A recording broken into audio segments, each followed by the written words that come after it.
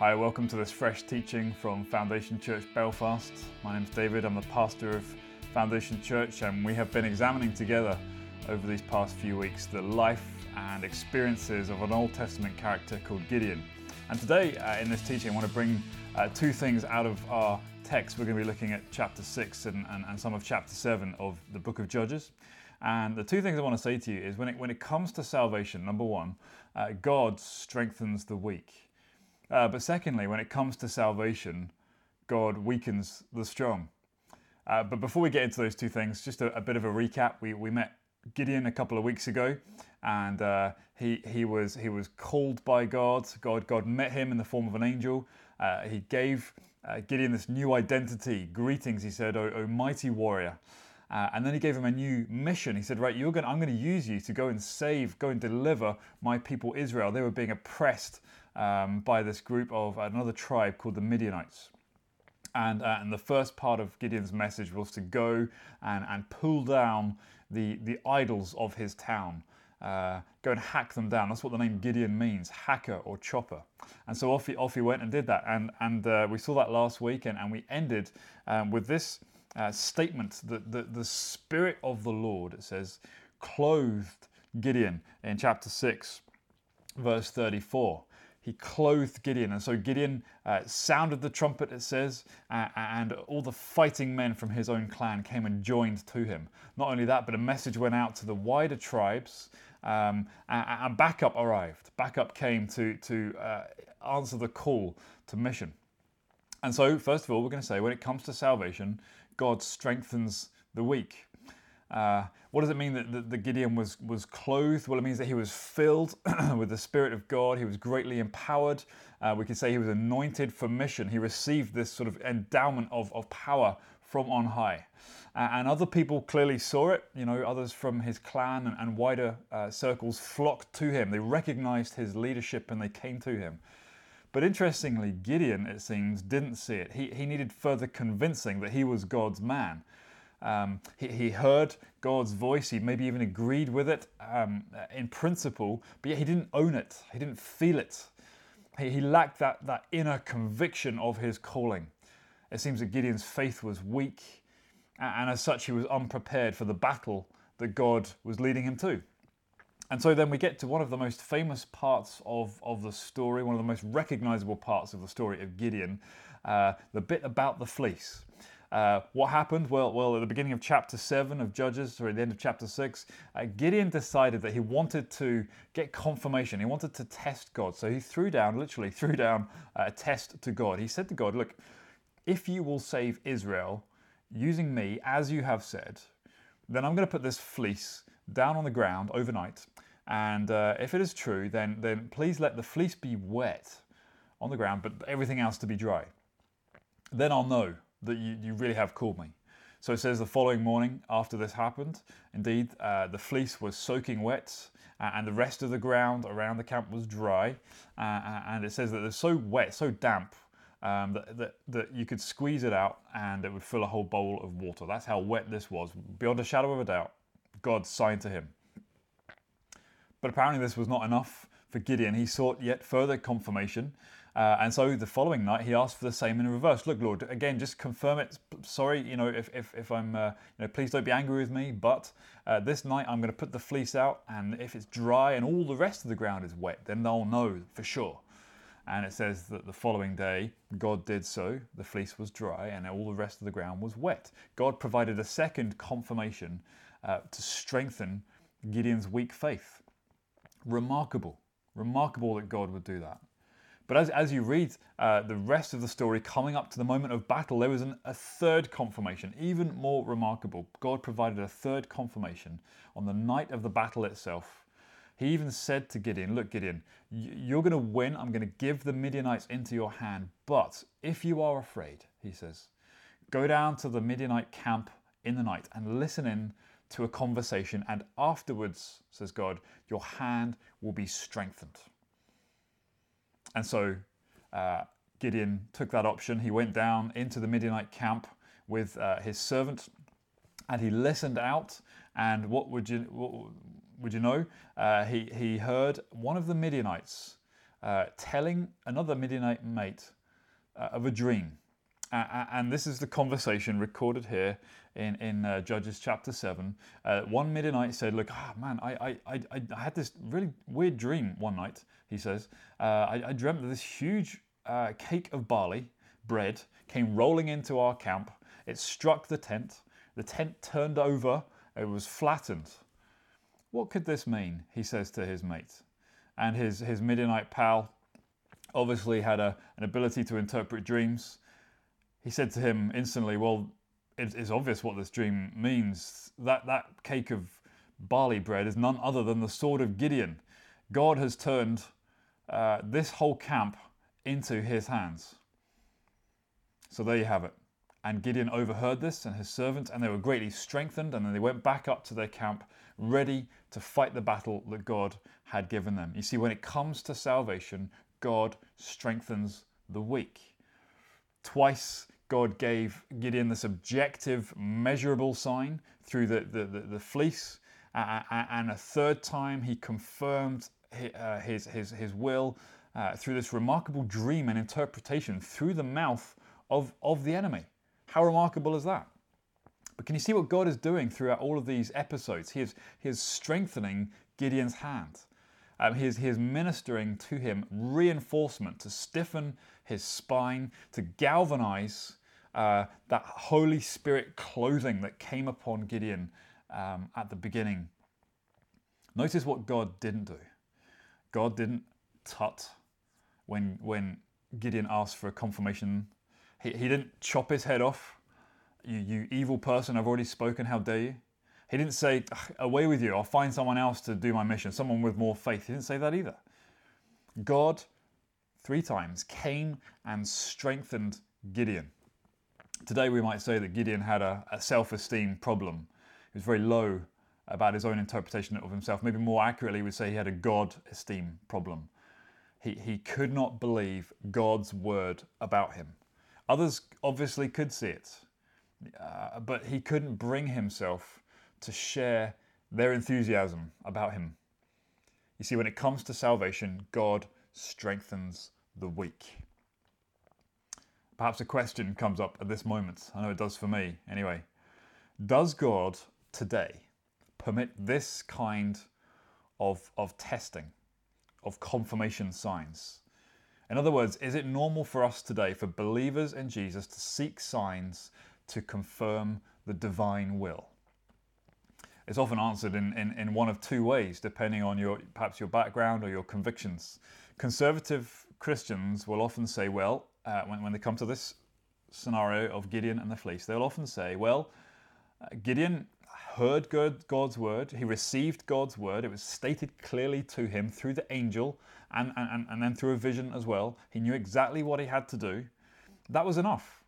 He could have chosen to believe in God just then, and yet he didn't. And so therefore they would say, asking God for signs is basically a form of unbelief. Gideon didn't believe in God.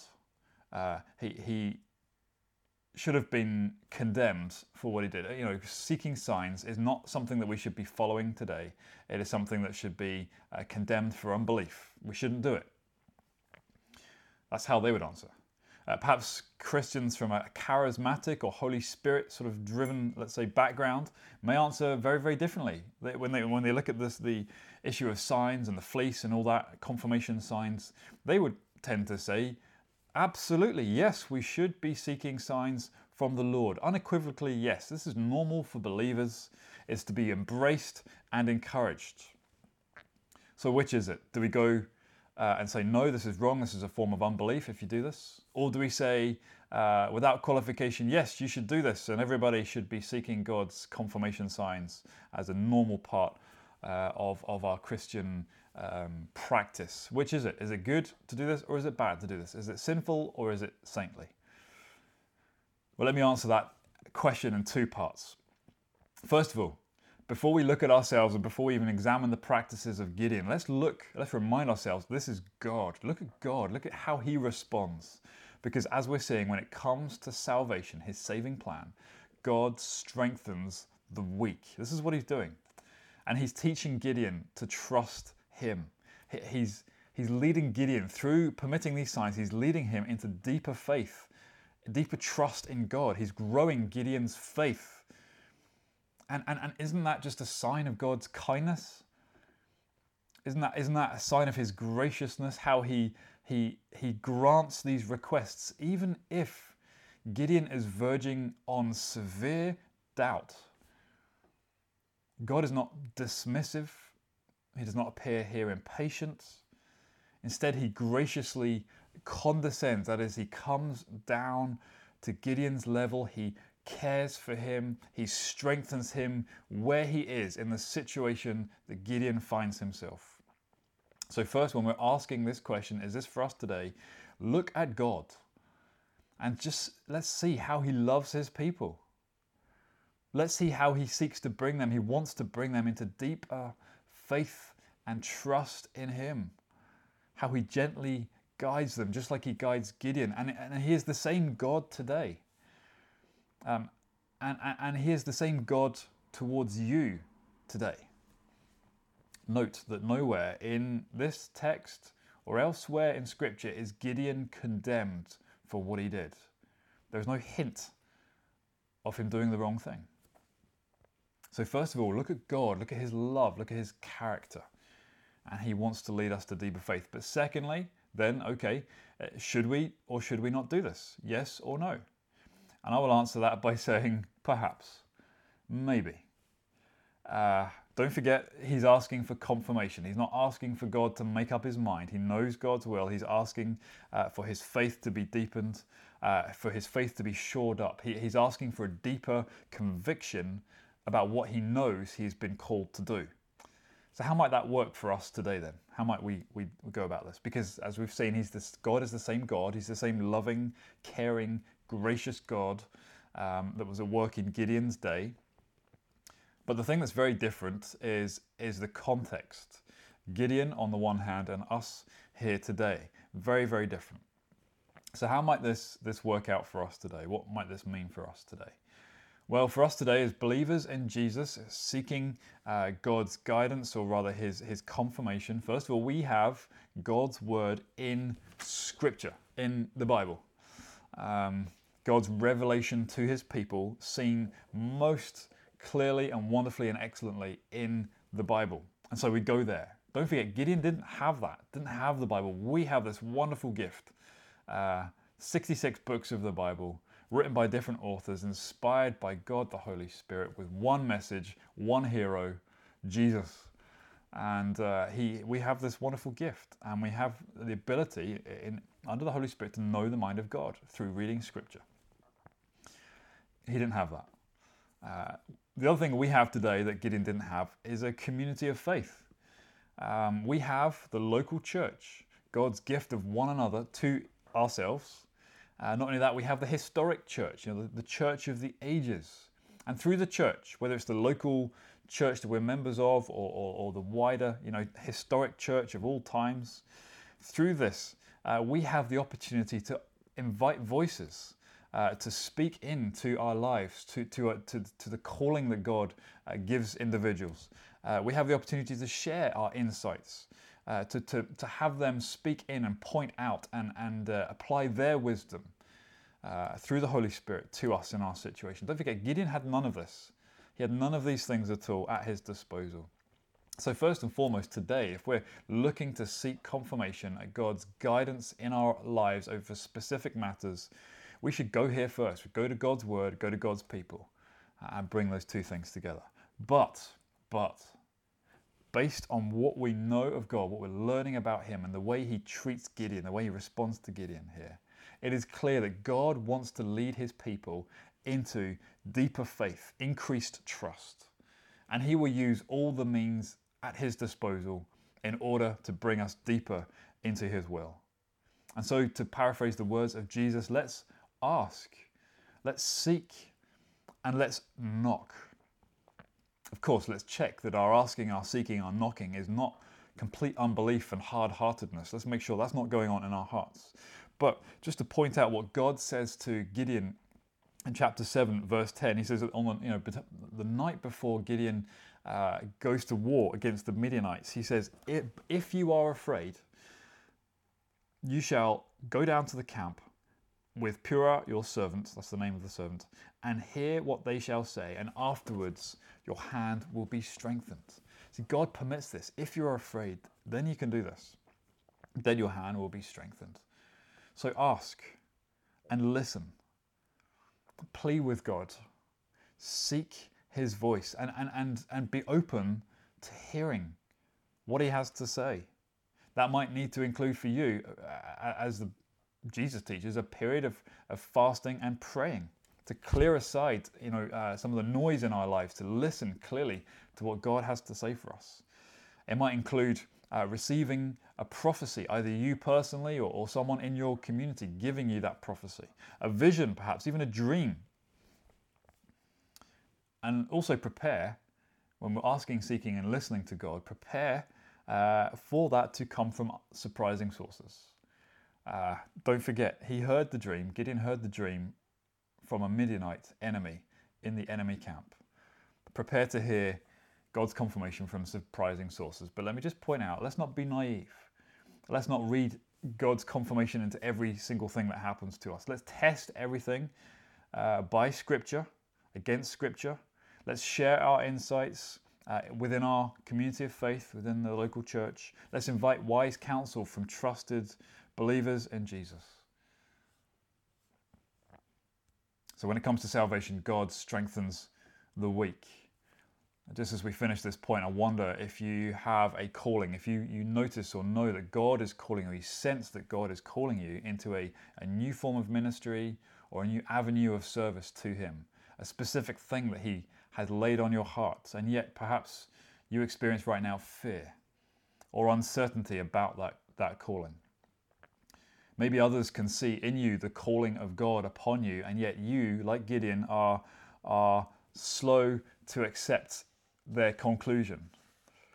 Maybe you are less than convinced, but don't forget, when it comes to salvation, God strengthens the weak. Ask him. He is good. Ask him to reinforce that calling within you. But when you ask, listen. Listen humbly. We've just seen that when it comes to salvation, God strengthens the weak. But we also see that when it comes to salvation, part 2, God weakens the strong. In the story that we've been looking at, in the life of Gideon, there are literally hordes of Midianites with accompanying other tribes, Amalekites and others from the east. In fact, the Bible in chapter 8, Judges chapter 8, gives us a total of 135,000 fighters that had gathered against the people of Israel. 135,000. And at best, Israel could summon about 32,000. The odds are clearly stacked against Israel and against Gideon and his men, but they're conceivable. If they play their cards right, if they get the tactics right, spot on, if each guy basically kills 5 Amalekites and Midianites, then we have a chance. But God came to Gideon and said, Gideon, it's too many. The odds are too good, Gideon. It's too conceivable that you could do this on your own. In effect, God was saying to Gideon, I want it to be obvious who wins this battle today. Cut it down. It's just ironic, isn't it, that Gideon, whose name means hacker or chopper, has to hack down his entire army by reducing its number. And so the call went out to the 32,000 Israelites. Whoever is fearful and trembling can return home quickly. And it says that 20,000 left the number, leaving behind about 10,000. 20,000 left. I don't know about you, but if I was Gideon, this newly invigorated, called out and empowered leader, and 20,000, 2/3 of my army left, I would be completely demoralized. I would be thinking to myself, oh, well, so much for my leadership, this great man of God, and they've gone. But God, you see, had a plan. In fact, according to him, that 10,000 that remained was still too many. And so he said, right, Gideon, take your army, what remains of them, and take them up to the water's edge. After a day of training and marching or whatever they were doing, go to the water's edge, he said, and I want you to observe how they drink. They will either drink directly from the water, from the stream, or they will lift up water and lap like a dog. God said to Gideon, I want you to keep an eye out for the ones who drink the water, lifting it up to their faces and lapping like a dog, because they're the ones I'm going to use to deliver the Midianites into your hands. And so it turned out that after all this had been done, there were 300 people, 300 men who were lapping like dogs. And God said, retain the 300, everybody else can go home. 300. So humanly speaking, facing 135,000 fighting men, armed to the teeth, with 300 guys from Israel, it's just not even worth turning up. It is a suicide mission. But God said to Gideon, with the 300 who lapped like dogs, I will save you, and I will give the Midianites into your hands. You see, with all this, God wanted it to be clear who would win the battle on this occasion. He wanted it to be obvious that it was God. Remember the context here. Israel, as a body, had forgotten God. They'd forgotten Yahweh, that's his name. They'd gone after the pagan gods of the surrounding nations. They'd given themselves to them in worship and adoration. And yet they had to see, again, afresh, that God was powerful, that he is the greatest, that the nations and their gods are in his hands. So this is the important thing here. Before the victory, before God's salvation came to the people of Israel, they needed to acknowledge that they were unable on their own to save themselves. They were powerless, and only God, only Yahweh could save them. Because when it comes to salvation, God weakens the strong. You see, for us to come into God's power, his saving power, to experience that in our own lives, we have to give up our own power. God saves, in other words, God saves those who are weak and those who know they are weak. Think of it like this. It's those who are strong in their own eyes, whether it's countries or tribes or individual people, those who are strong in their own eyes, those who have means, those who have money, those who have power and success, they don't need saving, they think to themselves. Gideon, and with him all of Israel, needed to be brought low. They needed to come to an end in themselves, to realize their need for God and to call out to him to be saved. They needed to realize their weakness to see God's power. And of course, it's the same today. It is the same today. You see, the Christian faith is all about the salvation that God gives us through Jesus, through his Son. Jesus gave his life to win you and I back to God. And here's the gospel, here's the Christian gospel. Jesus had strength, he had wealth, he had all the glories of heaven at his disposal. And yet it tells us that he laid that aside. He became nothing, he became a servant. On the cross, Jesus became sin. He took on our sin, he became sin for us. In the gospel, you see, the strong became weak, so that the weak, that is you and I, could be made strong. In the gospel, we are saved by Jesus. We are forgiven through what he's done. We are restored. We're made into a new person. We're given a new identity. We're given new power to fight sin and darkness. All of that through faith in Jesus. That is the Christian gospel. But here's the catch. Here's the thing we have to know. It is only those who are weak and who cannot help themselves and who know that they cannot help themselves. It's only those people that are going to call out to Jesus to be saved. The strong, in their own eyes, won't. Isn't this what is happening perhaps in our own day? Are we not seeing this right now with this coronavirus pandemic? Is this not God in some ways weakening us, showing us that as a human race, if not our own country, are we not ultimately helpless? Do we not have great need? Are we not powerless to do anything really to stem the tide of all of this? Has not the coronavirus pandemic caught us out completely. It has exposed our vulnerability as a nation. It's interesting that recent research just came out a week or so ago has shown that since the pandemic took hold, this is UK research, there has been an increase in church engagement with up to 25% of the population accessing online religious content. 25%. Not only that, there has been an increase in the number of people praying. There's been an increase in the number of people hungering spiritually. With this in mind, is it not that when we realize that we are weak and vulnerable and powerless to do anything, that we're turning to a higher power for some form of solace? But it's not just COVID, of course, it's anything. Whether it's loss, maybe a loss of work or loss of a relationship. Perhaps it's even simply living an unfulfilled and unsatisfied life. Whether the experiences or the possessions that we had failed to provide that which we hoped for, failed to provide that which were promised to us, and we're left feeling disappointed or weakened or vulnerable, everything that is stripped away. Because when it comes to salvation, God weakens the strong so that he can save them and show his power. So let's sum up what we've been learning so far from this teaching today. When we realize the gospel, what Jesus has done for us, then we know that when it comes to salvation, God strengthens the weak and he weakens the strong. When we get that, we can join in with the Apostle Paul, St. Paul, who boasts in his weakness.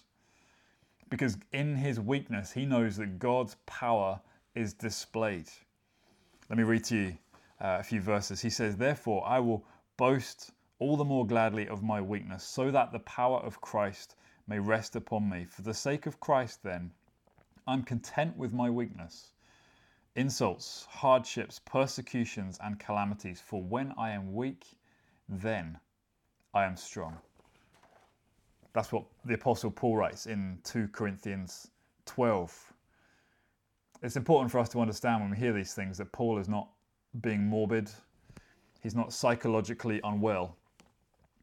He might be termed unhealthy, perhaps by modern psychological standards, reveling in his weakness. But it's only unhealthy unless he realizes that there is a truer power. There is a richer fulfillment. There are deeper resources and strength available to him. We might call that the Gideon principle.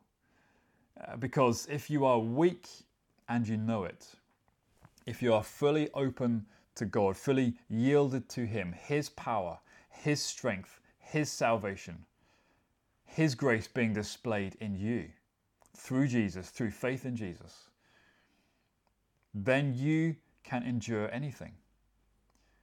When you understand that, there is no battle too great. There is no enemy too huge, irrespective of what it looks like on paper.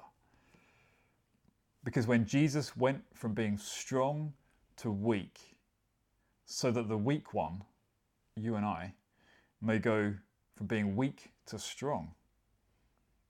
When you understand that, then you are strong in God. And so here's my challenge to you as we close out. Are you willing to gain your life by losing it? Are you willing to give up your claim to power so that you will receive a greater power, a better power? Will you indeed humble yourself before God and say, I need you. I can't save myself. Will you come in and save me? Look to Gideon. Look to Paul. Look to Jesus above all. What is God calling you to lay down, to relinquish, so that he might demonstrate his power, his saving power in your life? Don't be afraid, because what you get in return for giving up your life is far greater, far better, far more glorious than you could possibly have on your own. we're just going to close out now in prayer. And this is your opportunity to give your life to Jesus, your whole life to Jesus, whether for the first time or in a renewed sense, in a fresh, renewed sense. And we're simply going to be coming before God in prayer and saying, God, I need you. Please come to me. Lord Jesus, come into my life. Come and save me. Holy Spirit, give me new life, give me new power. Forgive my sins. So if you want to pray those prayers with me, you can say a simple amen at the end, either out loud or in the quietness of your own heart, just saying I agree with that and I want that prayer to be mine. So let's pray. God, I need you. I cannot save myself. Lord Jesus, will you come into my life? Will you save me? Will you forgive my sins? Will you restore me so that I can know God? Holy Spirit, come and grant power. May I know more of your power in my life. In the name of Jesus, amen. And if you've prayed with us, then I'd love you to get in touch, love to get in touch with you. Please just drop us an email. The details are below this video, or find us on social media. And it'd be great to connect with you and how we as Foundation Church can figure out how we can serve you more over these next few weeks and years. So thanks for listening, and we'll see you next time.